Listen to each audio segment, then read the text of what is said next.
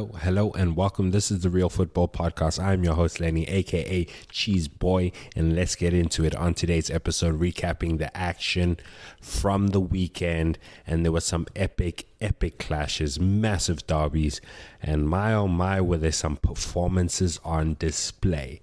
Starting with the biggest game in the world, El Clasico, the clash between the two Spanish giants, arguably the two biggest clubs on earth. Madrid are by far the biggest club in the world, I think, personally, even though they've been the bane of my beloved's existence for the past 5-6 years, especially in the Champions League. If it's not a Madrid team knocking us out, then we're winning it. Pretty much that. And most of the time it's been Real Madrid. In any case, going into this season, obviously Real Madrid did not win either of their two most cherished prizes. They did not win La Liga or Champions League last season, so they needed to get one over on Barca here to lay down an early marker to let the world know that, hey, yes, we are in the title race. We're going to win it this year. They fell completely off, especially last season up against a Barca team that's been in transition. They fell on their face early, and Barca completely ran away with it. They stomped their way through Spain and won it all. Madrid obviously couldn't beat Man City again in the Champions League, so they failed. They brought in Jude Bellingham, and this motherfucker, my word, he's that guy right now. I've been saying for the past couple of weeks now, probably over a month, that Jude Bellingham is the best player in the world right now in current form. He's absolutely excellent, my word. He gets that free roll. Carlo Ancelotti just lets him play. He lets him roam because there's three solid midfielders behind him. It's either some sort of combination of Camavinga, Tchouaméni, Toni Kroos, Luka Modric, Valverde, Fede. So he has a bunch of players behind him who will put in the legs. He can just go and link up play with Vinicius and Rodrigo and do whatever he wants, whatever he needs to do. And it's been working like a fucking treat. I don't think anyone saw him going there and becoming the best player in the world. It just seems to be the case. However, they go into this game at the Camp Nou. Not the Camp Nou, actually, at this other stadium, because they're renovating the Camp Nou. Barca flying high. Well, not necessarily flying high. Defensively, they haven't been as strong as they were last season. Last season, their defense was phenomenal. They had conceded like only 10 goals after 30 games, something ridiculous like that. They haven't been as defensively solid. However, going into this game, they must have felt confident, and from the first whistle, they were fantastic. They were a lot better than Madrid for the majority of this game, particularly in the first half. In the first half, they completely dominated Madrid. I can't recall any good Madrid attacks, chances, nothing. Barca completely stifled them. And early on in the game, Gundogan, who obviously the captain of Manchester City's treble-winning team last season, moves to Spain for a new project, a new challenge, and he's the one who opens the scoring here. Of a big game player. He's been a big game player for City for a while now, and he is probably going to be that guy for Barca. He's the one who opens the scoring here.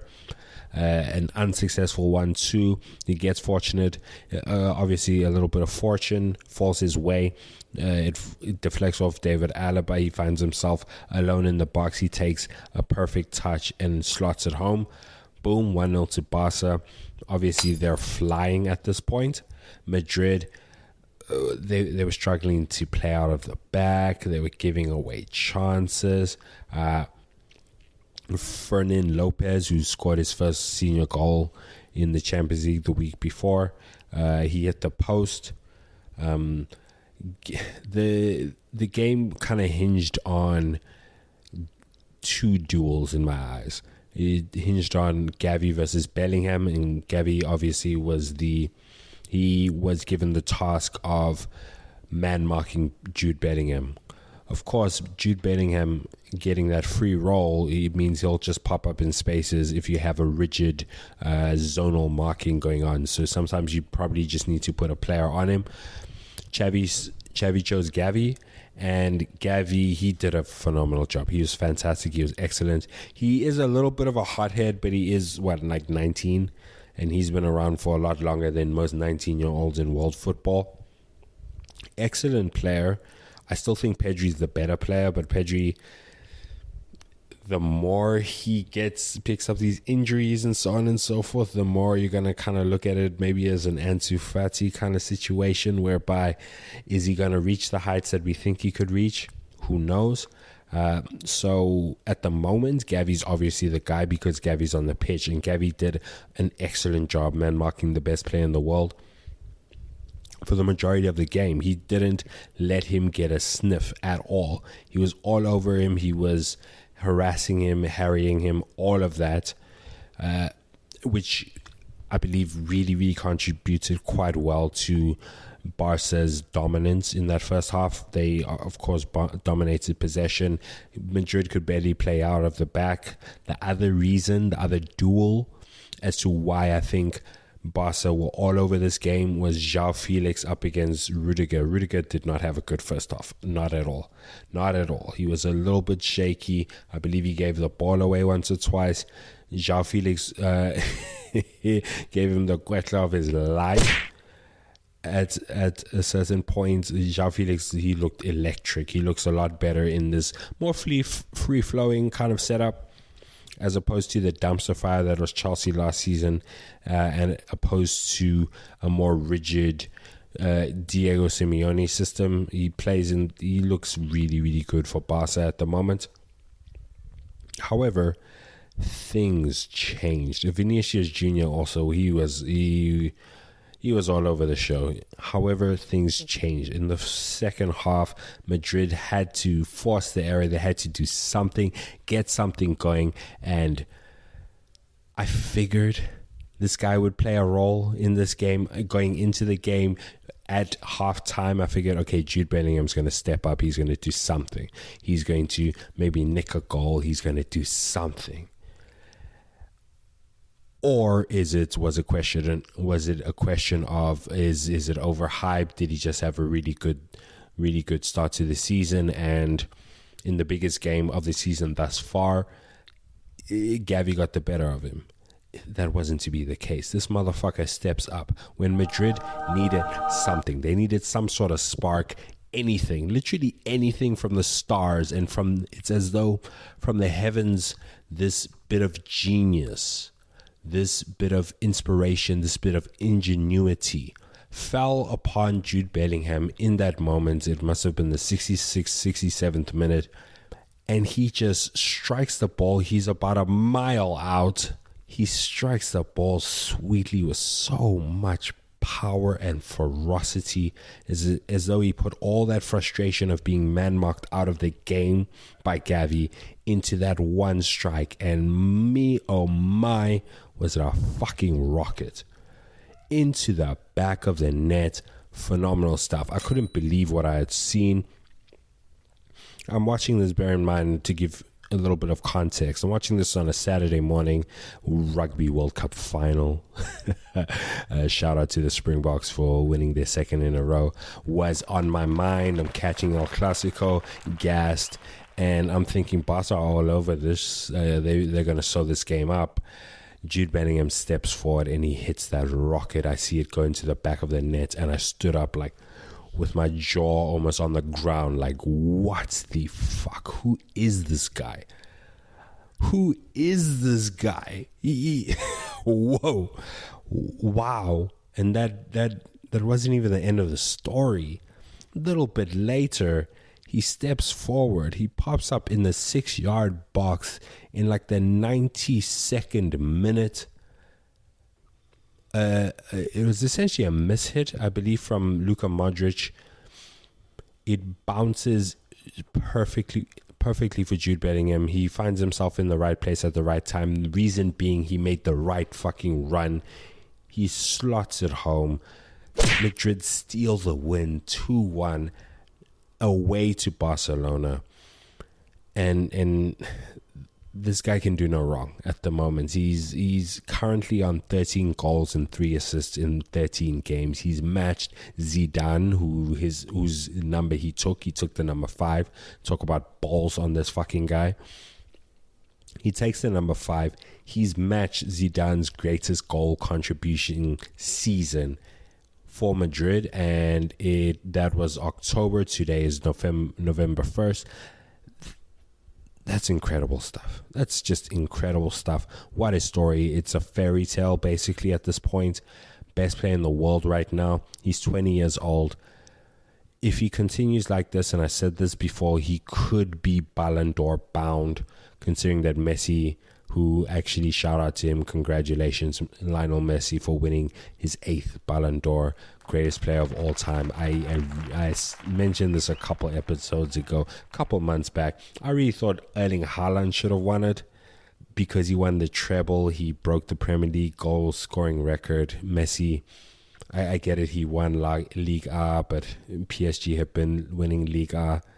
That's not really much of an achievement. Obviously, he won the World Cup, greatest player of all time. Yes, we understand that, but in terms of the full season, anyways, shout out to Messi. However, Messi's in Miami now, and Cristiano's in Saudi Arabia.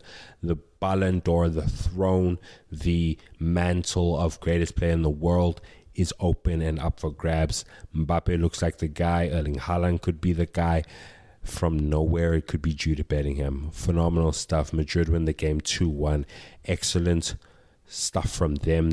They Barca have a little bit of catching up to do, but sometimes, a great player takes the game by the scruff of its neck, and this is what this kid did. Shout out to you, Jude. On Sunday, I had the absolute pleasure of catching the Liverpool versus Forest game.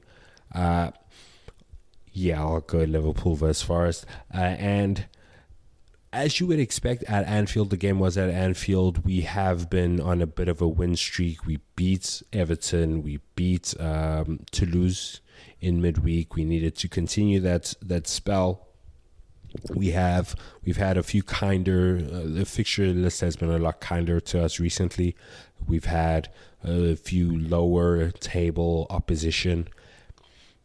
Everton, of course, Forest. We do have Luton coming up on the weekend, so it's time to pick up points, and that's exactly what we did. Forest sat deep, as you would expect. Obviously, they stifled us. Very organized. They had 5 at the back, a proper back 5, barely any wing backs, and they just tried to break forward when they could. They couldn't. We kept them in for the most part. However, they did stifle us. We didn't get any great opportunities early on in the first 30 or so minutes. However, with this Klopp team, with this Klopp 2.0 team, this team, we score goals. We get goals. We find goals. It is what it is. We have 5 phenomenal starting level players. I'm happy with any of the 5 starting at any point. And just mentioning those 5 forwards, I do want to make a mention the Luis Diaz situation with his parents. I mean, they were kidnapped, if you didn't know, in his native Colombia. Just awful situation. The mom was recovered. The pops is still MIA. Tough situation. Luis Diaz is going to be out of commission for however long it takes for that situation to be sorted out. I hope everything goes well. And that's all I'm going to say about that. In any case, we have phenomenal forward line, and we've supplemented that with an excellent technical young midfield that gets numbers as well. McAllister gets assists. Szoboszlai, we've seen, scored a couple of goals, gets assists. Gravenberch, couple goals, gets assists. So we score pretty much every game. I think there was a stat in the League Cup game, which is after this Forest game, where we've scored, I think, something like 25 games in a row. So we haven't failed scoring for forever, basically. And I say all that to say that we knew there was going to be some sort of breakthrough here. I don't think Forest is the defense that's going to shut us out. That's just not the case right now. And that was true. Forest did fling forward a little bit at a certain point. They tried to get their opportunities when they could. I'm not sure if it was I don't think it was a set piece, but they were forward. They lost the ball. Salah played in Nunez. It was a nice little 3-on-3 or 3-on-2 counter, classic Liverpool counter attack. Salah plays in Nunez. Nunez with the shot. Keeper makes a save, good save. However, it falls to Diogo Jota, and he puts us 1-0 up. And from there, we were just rolling. We were just boop, nice and easy. Not too long after that, I don't recall if this was in the first or second half. It might have been the second half. I believe it was the second half, early in the second half. And just awesome football all around. This is what you see, the second Liverpool goal. This is the kind of goal that we've been creating consistently, systematically. It tells you that there's a beautiful pattern of play, similar to Klopp's original Liverpool team. We're creating something similar. I won't say similar, but there are elements of, okay, I've seen a Liverpool goal like this in the past 6 months, and I'm going to see more in the next 6 months. That sort of blueprints, that imprinting of a style of football, nudge, nudge, wink, wink, Eric Ten Hag over there at Old Trafford. And it went something like this. Jota plays in Szoboszlai. And as I say that, Szoboszlai, he was man of the match in this game. Phenomenal player. I big this guy up every single fucking week. He was amazing. I did say in the previous episode that maybe Gravenberch could be our best midfield signing, but Szoboszlai went and shut me the fuck up because he had a great performance. He was everywhere on the pitch. His heat map must have been ridiculous because he ran and sprinted and ran some more and then played great balls, dribbling, passing, his runs in the box, his final delivery, just excellent performance. I haven't seen midfield quality like this for Liverpool probably since the Stevie G, Xabi Alonso, Mascherano days, to be 100% honest, because this guy is different. He's more technically gifted than Gini. He's more technically gifted than he's more robust than Naby Keita, at least. Physical attributes are far better than Naby Keita. Henderson wasn't as technically gifted as Szoboszlai. He's got a swagger about him. He's just a phenomenal football player. I think I did say that if he's not already world class, everyone will know he is world class by the end of the season. This is the exact kind of game that I'm talking about. 2 assists that he finished up within this one, and it went something like this. So the second goal, Jota to Szoboszlai, Szoboszlai to Salah. Beautiful little 1-2. Szoboszlai gets the ball back. He plays it into the 6-yard box for a grateful number 9, Darwin Nunez, 2-0 up. And like I said, we're cruising. We did finish up with a counter. It was a long ball from, you fucking guessed it, Szoboszlai. Excellent ball to find him. The Forest defense was a bit of a mess here, so the keeper came out when he really shouldn't have. The defender didn't deal with it. The keeper didn't deal with it. It falls to Salah. Salah takes one touch, plays it into essentially an empty net, and it was 3-0, and we're on our fucking way. And Forest did have a really good opportunity towards the end. Alanga did hit the crossbar, but the damage was already done. The result was never in doubt from there. And we pick up another 3 points and keep it moving. We did get a win in the League Cup today. It was away to Bournemouth. Darwin Nunez scored the second goal. Ooh, what a goal. And Darwin Nunez has a goal or assist, so he has a goal contribution every 55 minutes so far this season. The guy is chaos. When he's on the pitch, he's either assisting or scoring. It just is what it is. Phenomenal player. This is why I I'm really enjoying this Liverpool team right now. Really enjoying it. Cody Gakpo stepped up with a goal today as well. He's got 4 on the season. Jota has something like 6. Darwin has 7. Salah has, I believe, maybe 11 or so goals so far this season. So we've got goals everywhere in the team. We're scoring. We are not conceding a ton because our midfield has the legs. Trent looks excellent. We're just in a really good place right now for Liverpool. We're into the quarterfinals of the League Cup. We're going to play West Ham at Anfield. Arsenal are out of that competition. City are out of that competition. United are out of that competition. Spurs are out of that competition. We should be favourites. Chelsea and Newcastle are probably the biggest threat. So if we can get past West Ham, we should be looking at picking up that trophy come end of Feb. That really should be the case right now, especially considering how we're rotating the team and getting good performances week in, week out. Excellent stuff all around. Super happy as a Liverpool fan. In stark fucking contrast to the Manchester United fans, rough days it has been over there at Old Trafford, and it started at the weekend in the second biggest rivalry for Manchester United. Obviously, Liverpool will be the greatest rivals. It's probably going to be that way for the foreseeable future, but Manchester City stepped into town, the noisy neighbours, Manchester derby.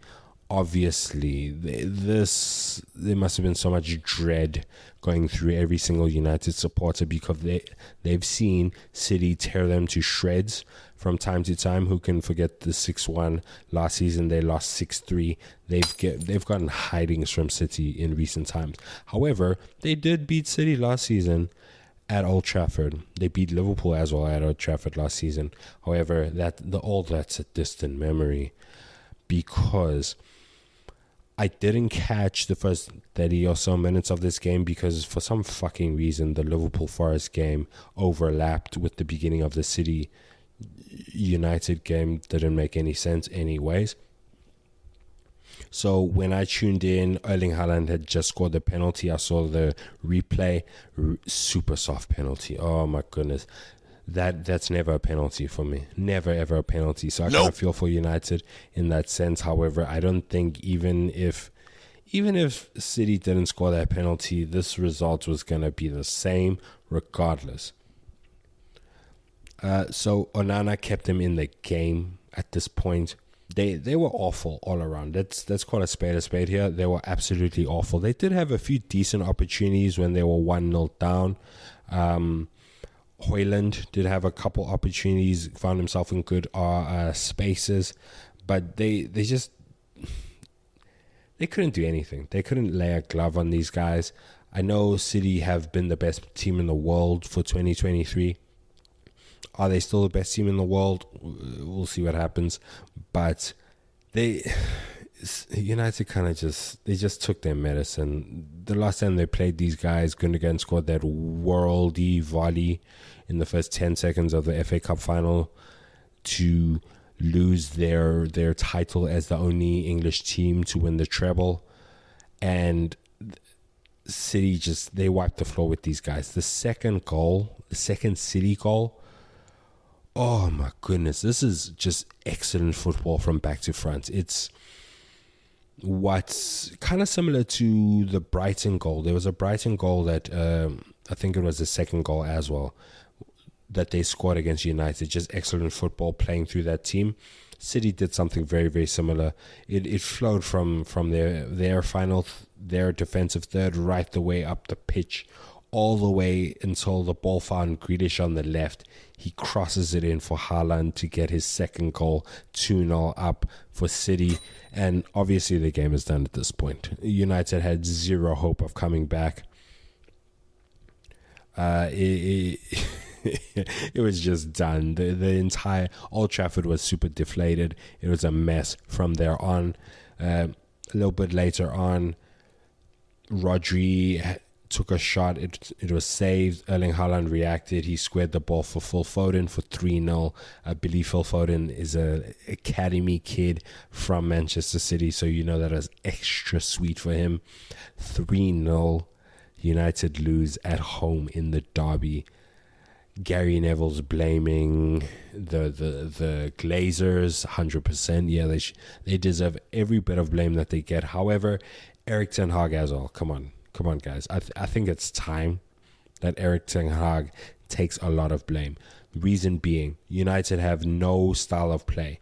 This has been the case probably since Jose Mourinho.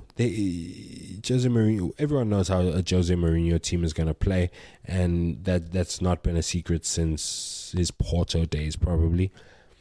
United played in that system, in that way, very compact, and they still have elements of that today, years on, managers later. Oli kind of did similarly with that. Erik ten Hag was supposed to be the guy to introduce total football, playing out from the back, all this kind of stuff. We don't see that. We don't see any pattern of play, and this is the reason why he deserves a lot of blame. Because Ange Postecoglou, we can see a style of play for Spurs. Actually, we could see that 2 Premier League games in, when he had Udogie and whoever the right back is over there, inverting, both inverting. And I was like, oh, hey, that's interesting. Both his fullbacks are inverting. We see nothing of the kind over there at United. Unai Emery, style of play at Villa. Klopp, first game, the very first game, you could see, oh, this is where they're trying to go. Arteta, same situation. I know Arteta's been in the team for a while. Maybe that's not a great example, but Postecoglou has been there a year less than Ten Hag. There should be some kind of style of play, something. And for United, they go and they follow this awful performance up by getting smacked around by Newcastle in the League Cup. They lost 3-0 today. I caught a couple highlights. It didn't look good for them at all. Just a mess. Absolute mess. This is, not only did they lose to Newcastle, they lost to a Newcastle team that made 8 changes from the Premier League game. So this isn't first team, full first choice players for Newcastle. No, this is a heavily rotated Newcastle team. Went to Old Trafford and beat them 3-0. Newcastle have won 2 games at Old Trafford in the past 52 years or something like that. 50 years. The first win, I believe, was 10 years ago in like 2013. Second win was today. Ridiculous stuff. Is Ten Hag gone yet? Is he gonna go? Are they gonna let him go? Whew. It's wild. That's a wild one. Awful results for them. Newcastle get revenge for their League Cup final loss to United earlier this year. So really happy Tune Army. Really happy citizens. Wow, Old Trafford might be the lowest low that they've had. I still think that losing 7-0 at Anfield was probably the lowest low of this post-Fergie banter era for United. But it could get worse. It could get worse if Ten Hag goes and they bring in someone even worse, kind of like Ralf Rangnick. Wow, it could get ugly, and it's been ugly for a while. Absolutely delicious. I had a great time making this episode, talking about how shit United have been. On that note, ladies and gentlemen, theys and thems, obviously there's going to be a full round of fixtures coming up on the weekend. I know Spurs play Chelsea on Monday. Liverpool, we go to Luton, I believe, on Sunday, and Arsenal play Newcastle. Interesting one. I believe it's at St. James's Park on Saturday. So really good fixtures coming up this weekend as per usual. However, until then, ladies and gentlemen, theys and thems, I hope you have a magnificent day whenever this podcast reaches your ears, and take care.